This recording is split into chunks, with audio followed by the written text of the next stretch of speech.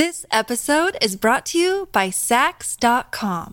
At Saks.com, it's easy to find your new vibe. Dive into the Western trend with gold cowboy boots from Staud, or go full 90s throwback with platforms from Prada. You can shop for everything on your agenda, whether it's a breezy Zimmermann dress for a garden party or a bright Chloe blazer for brunch. Find inspiration for your new vibe every day at Saks.com.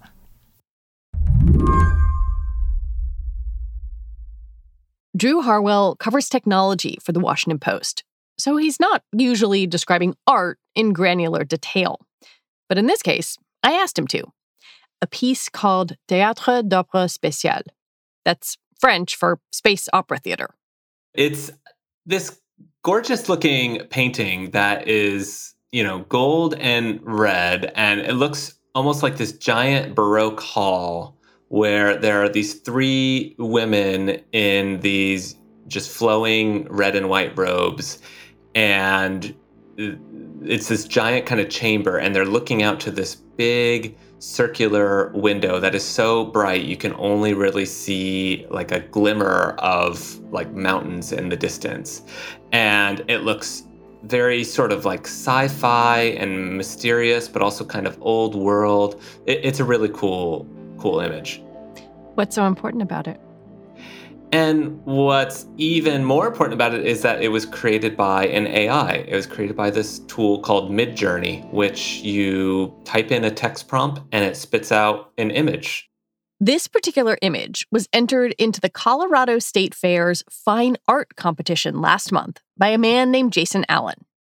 At the fair, Allen said the piece was made with Midjourney, but nobody really knew what that meant. And you can guess where this is going.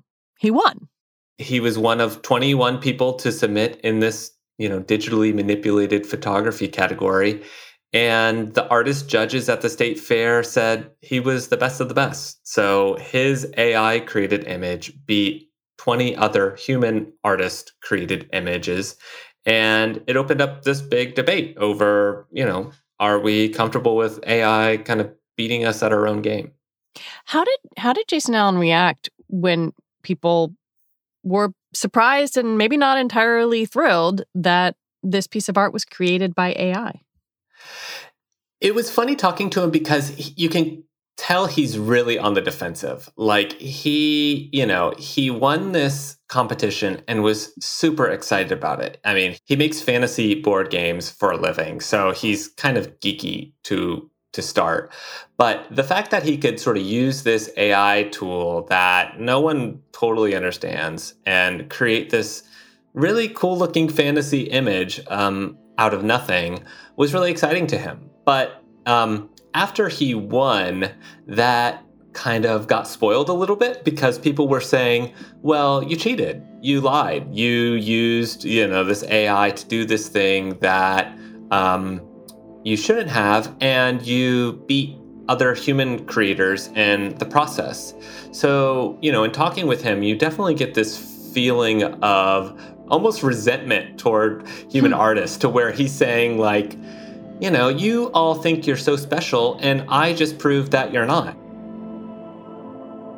John Keats famously wrote, "The beauty is truth, truth, beauty."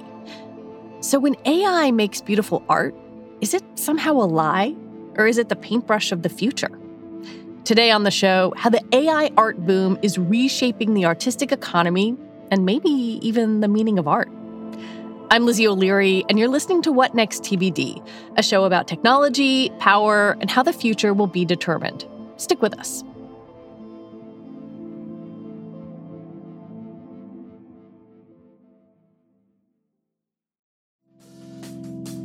Reboot your credit card with Apple Card, the only credit card designed for iPhone. It gives you up to 3% daily cash back on every purchase.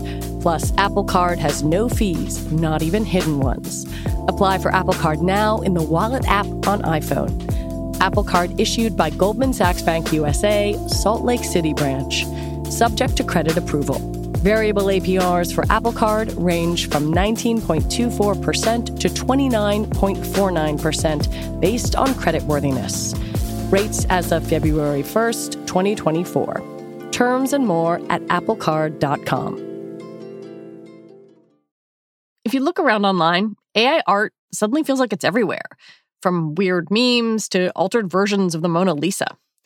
Multiple AI tools can make these images, DALL-E, Stable Diffusion, and Midjourney, to name a few, but they all use a similar process.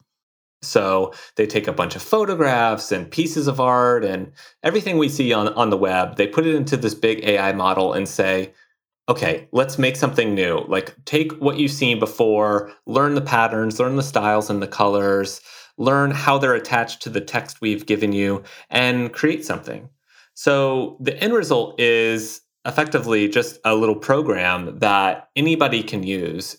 All a user needs to do is come up with a prompt, just a few words describing the kind of image you want. Maybe 1960s dog wearing a purple hat. And you get whatever the algorithm thinks fits your desires. I made that one, by the way. It's pretty weird. Entire communities are dedicated to creating and sharing these images. And as the technology advances quickly, the level of sophistication in the artwork has become pretty incredible. I was looking on one of the subreddits devoted to one of these tools called Stable Diffusion, and somebody had typed into a prompt, Bernie Sanders in Mad Max Fury Road, the 2015 movie. I want it high definition. I want him to have goggles. I want him to be in the sandy landscape. And the images they showed were it was literally like Bernie Sanders had been on the film set of this movie. He had the goggles. There was fire. He was in this dystopian Mad Max desert car. And it was just like, wow, it was like, it wasn't perfect. There were still little artifacts, but it was like, I can't imagine how this AI could create something like this that was so photorealistic. And we're just on day one of using this tech. Like, how's it going to look in a couple of years? I'm struck by how quickly these art AIs are advancing in a really short amount of time. DALL-E was released in January of last year, and there were some pretty basic images. And then a year later, DALL-E 2 is using these sort of complex, faster methods. Midjourney, the one that Jason Allen used, has a feature that allows you to upscale and downscale images. And I sort of wonder, where is this sudden supply and demand for AI art coming from?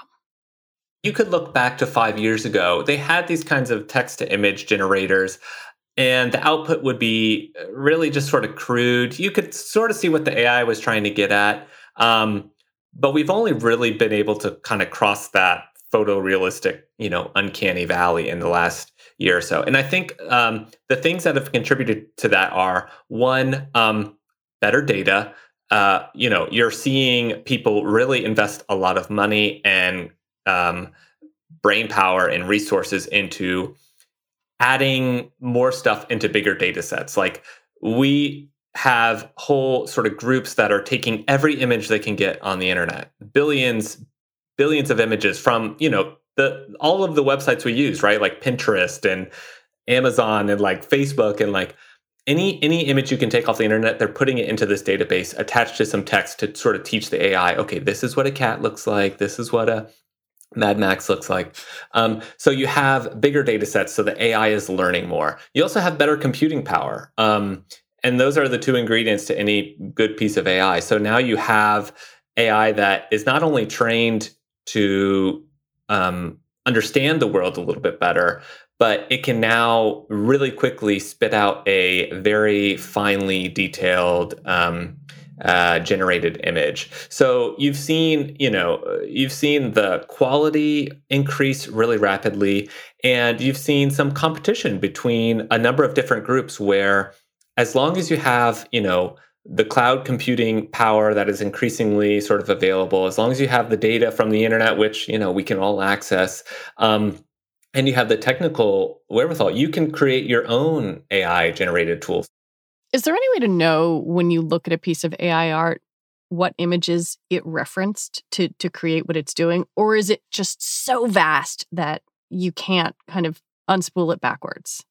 When you look at an image, you can tell the AI to combine two images. And you can sort of see, like looking at a kid with their parents, you can sort of see little reflections of each parent. But when you're doing an image that's totally generated out of nowhere, it's taking bits of information from billions of images. And so you can sort of guess that maybe it's taking it from this image, right? It has this angle that sort of looks familiar, right? It looks like maybe this image of, that was taken from Mad Max. Like I see a similar image, but it's really not like taking it, it's creating it in a much more sophisticated way so that it's really hard to unspool.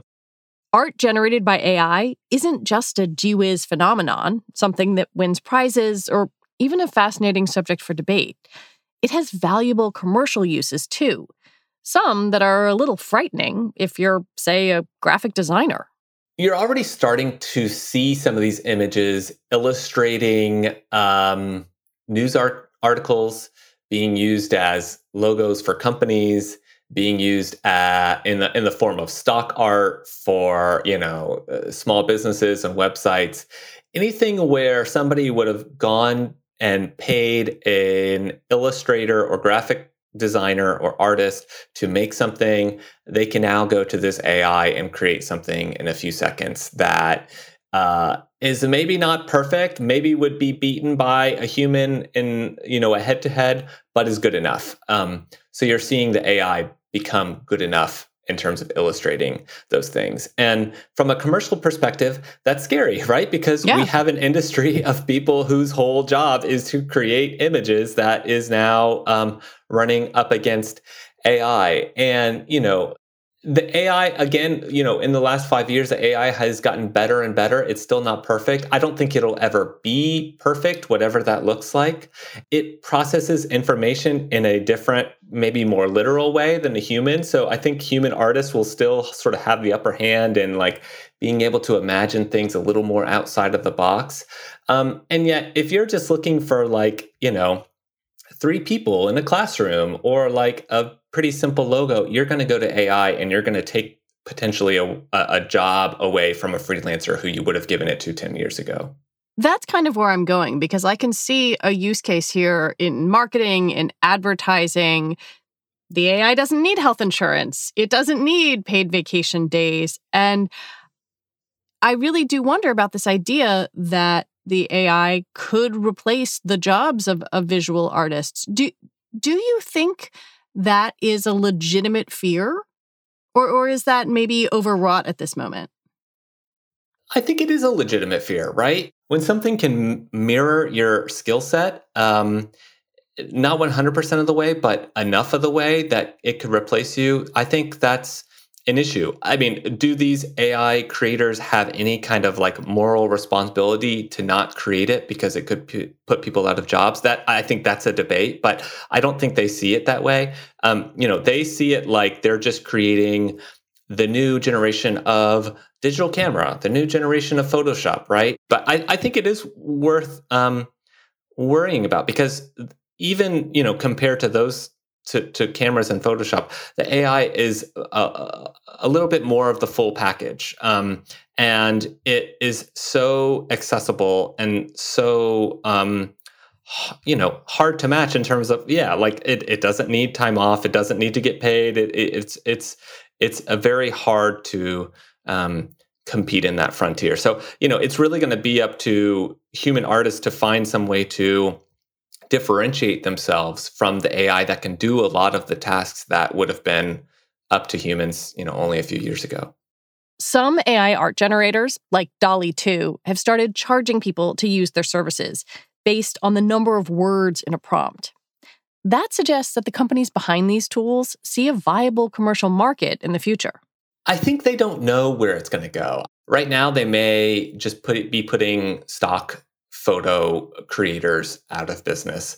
But in 5 years, maybe they're putting, video motion image creators out of it. Like maybe they're creating whole Pixar movies, with one person as opposed to, a giant team. I think they just feel like they've got to ride this beast as far as they can take it. And they really don't know where the ceiling is for this because, again, they just keep shoveling more data into the mix, keep adding up the computing power. But, I think they definitely see a business in creating themselves as like artists, like mass artistry at scale from a computer in a way that is very predictable, very easy to scale and grow, and looks pretty good. Create stuff that is pretty fun to look at and pretty interesting. But this is making me wonder about the humans underneath the data sets that the AI is trained on, right? The criticism is, of course, that these businesses are making money off of thousands of artists' work without their consent or knowledge, and that it undermines their work. Some people looked at the Stable Diffusion and they didn't have access to its whole data set, but they found that Thomas Kinkade, the landscape painter, was like the most referenced artist in the data set. And so it sort of makes you wonder, like, is the AI just piggybacking? And if it's not Thomas Kinkade, if it's someone who's alive, are they piggybacking on that person's work without that person getting paid? Yeah, and I'm really sympathetic to that argument, actually, because, some people could call this plagiarism, right? This is a data set that literally includes images of artists like the Painter of Light, right? Thousands of his images are in that data set. And when the AI wants to make something that it thinks needs to look like that, it's going to look exactly at those images and infer things from those images. And not just people like him, but like living artists who see this as a job. Like their images are feeding in the machine that is taking their jobs. And yet I'll also say, Jason Allen's argument and the AI boosters' argument to this is that how did you learn how to paint? You looked at a bunch of other people's paintings, right? You went to art school. You learned the techniques of the masters who came before you. Isn't this how we all learn, right? We look at the creative product of other people and, we copy over time, right? It's flattery. We duplicate the things we've seen before. That's just what AI is doing. It's just doing it way better and, at a scale of billions of times more than we do it. When we come back, the ineffable human qualities that AI just can't mimic.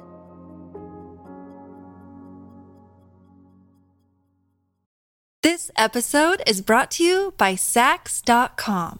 At Saks.com, it's easy to find your new vibe. Dive into the Western trend with gold cowboy boots from Stott, or go full 90s throwback with platforms from Prada. You can shop for everything on your agenda, whether it's a breezy Zimmermann dress for a garden party or a bright Chloe blazer for brunch. Find inspiration for your new vibe every day at Saks.com.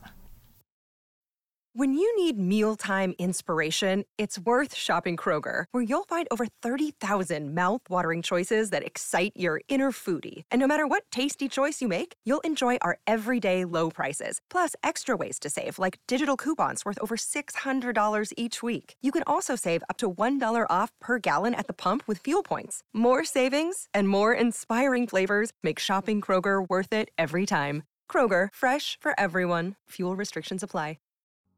There's no question that AI can make compelling images, or even beautiful ones. But when you start to think beyond technical skill to the emotional resonance or cultural commentary contained in great art, a computer seems destined to fall far short of a human. I'm thinking of the artist Kara Walker. A lot of her art draws on hyper-racialized, hyper-sexualized images of Black people and Black women. I could very quickly see an AI trained on Kara Walker's work not having the commentary, not being subtle or interesting or critiquing in that way, and just popping out some racist images. Yeah, totally. And that's where the humans get back the upper hand, right? Like, we can understand things about cultural context and these broader, mushier sort of social debates that the AI is just nowhere closer to understanding. And, the problem with these AIs is that they're trained off the internet.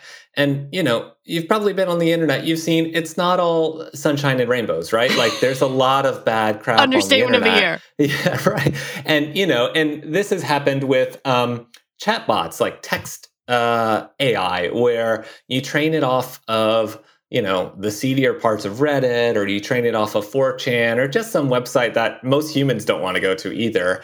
And voila, it starts to become this like neo-Nazi weirdo because it's learning to copy what it's seen. And so, for AI art, it may not be that it's copying only neo-Nazi images, but it's copying only one specific kind of image, and that's what people have put out on the internet. It's not like what we all understand. And so it's always going to be a big but finite view of the world. Right now, it's just doing a really good job of mirroring other images. And you even see that in stuff like Jason Allen's painting. His idea was a space opera theater, right? And when we talk about space opera, we think of Star Wars and Star Trek. But when you look at the piece of art, it looks like there's elements of space images and there's elements of opera. Like that's why the women are in these, operatic sort of Baroque robes. So it thought it was getting to the space opera that humans know, but when really it was sort of creating this whole other new thing that was a mix of like, Italian opera. That wasn't quite what we were asking for. And, it still created a cool piece of work, but you can see why that would be an issue, getting to other pieces of symbolism, getting to other kind of illustrations. Jason Allen seemed to take the stance that AI-generated art is the future. How did that go down with people who were judging it and also people who have reacted to this piece of work on the internet? I had seen people reacting to his win online and on Twitter, and even in the AI art spaces where people were very upset about it. They felt there was some deception there. They felt there was some plagiarism there. They felt like, he had stolen from these human artists who had worked in, the quote unquote right way. I talked to the judges who gave him the win. I talked to one of the artists that he beat who won third place from, hand drawing something on an iPad. And I talked to an oil painter who does these just gorgeous oil paintings, and, who could potentially in one world, like be out of a job in the future because of this. I expected them to all hate it. And they all surprised me by saying, actually, I think it's pretty cool. Like they felt like, who are we to say what is art and what is not art, right?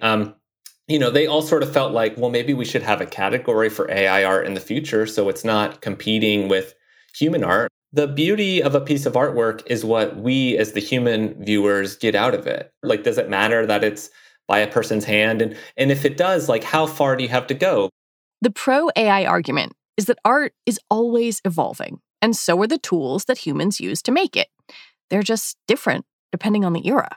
100 or 200 years ago, there was a view that, even photography was not real art, right? It was just somebody hitting a button on a camera, capturing what they saw in real life. And now we understand, it's the best photography is about composition and color and style and tone and, all of these human subjective judgments that Jason Allen would say he made in his own piece of art, right? Like he said he made a ton of different iterations. He went through and, there were a lot of bad creations and he chose the one that he felt was the most evocative. So in their argument, they felt like, let's judge the artwork based on the reaction we get from it and not so much where it comes from. I guess we could be having a conversation about those shocking impressionists displaying their work and how dare they just throw paint at a canvas and make that the focus and not, draw a perfect figure. It's very a polarizing debate. Like there are a lot of AI people who feel like they're being, mistreated by Luddites who, see them as people who don't understand art. But there are a lot of like weird creations that are coming out of this AI art community where there have been people who have like you said, impressionists, like trying to upscale and like AI-ify impressionist paintings to like supposedly make them look better. But you see the original painting and you see the one that's been like run through the AI and like, there's something that's been so clearly lost, right? You see the AI creation and it's like maybe higher quality or the colors are like brighter. And yet it just looks like just vomit on a canvas from a piece of software. Not to get too philosophical, But these tools do raise the question of what makes art art, and who gets to define that anyway? In your story, you quoted one of the judges basically saying she didn't know that this was AI-generated art, but she wouldn't have changed her judgment. That there was a concept and a vision, he brought it to reality, and it's a beautiful piece. So it is this question, I guess, that like art, however we use that word, is what? In the eye of the beholder? Yeah, the art is what we take from it. This judge, who is an artist herself and an art historian, she did not feel deceived. She felt like the emotion I first felt when I saw it was still real. It really caught her eye when she was walking, through the state fair, looking at a lot of great pieces of art. That this one was, she said it told a story, and it made me question, like, what are these figures in this painting looking at? Like, what is the deeper meaning to any of this? So she didn't feel like there was some bait and switch. She felt like, oh, this is a pretty cool image, and I don't exactly know how it was made, but it hit something in me, and that's really all she was looking for when she was looking at art. Drew Harwell, thank you so much for talking with me. Thank you. Drew Harwell is a tech reporter covering AI for The Washington Post. And that is it for our show today. What Next TBD is produced by Evan Campbell. Our show is edited by Tori Bosch. Joanne Levine is the executive producer for What Next. Alicia Montgomery is vice president of audio for Slate. TBD is part of the larger What Next family, and we're also part of Future Tense, a partnership of Slate, Arizona State University, and New America. And if you are a fan of the show, I have a request for you. Become a Slate Plus member. Just head on over to slate.com/whatnextplus to sign up. You'll get your Slate podcasts ad-free. We will be back on Sunday talking with Mark Bergen, the author of a new book about YouTube. I'm Lizzie O'Leary. Thanks for listening.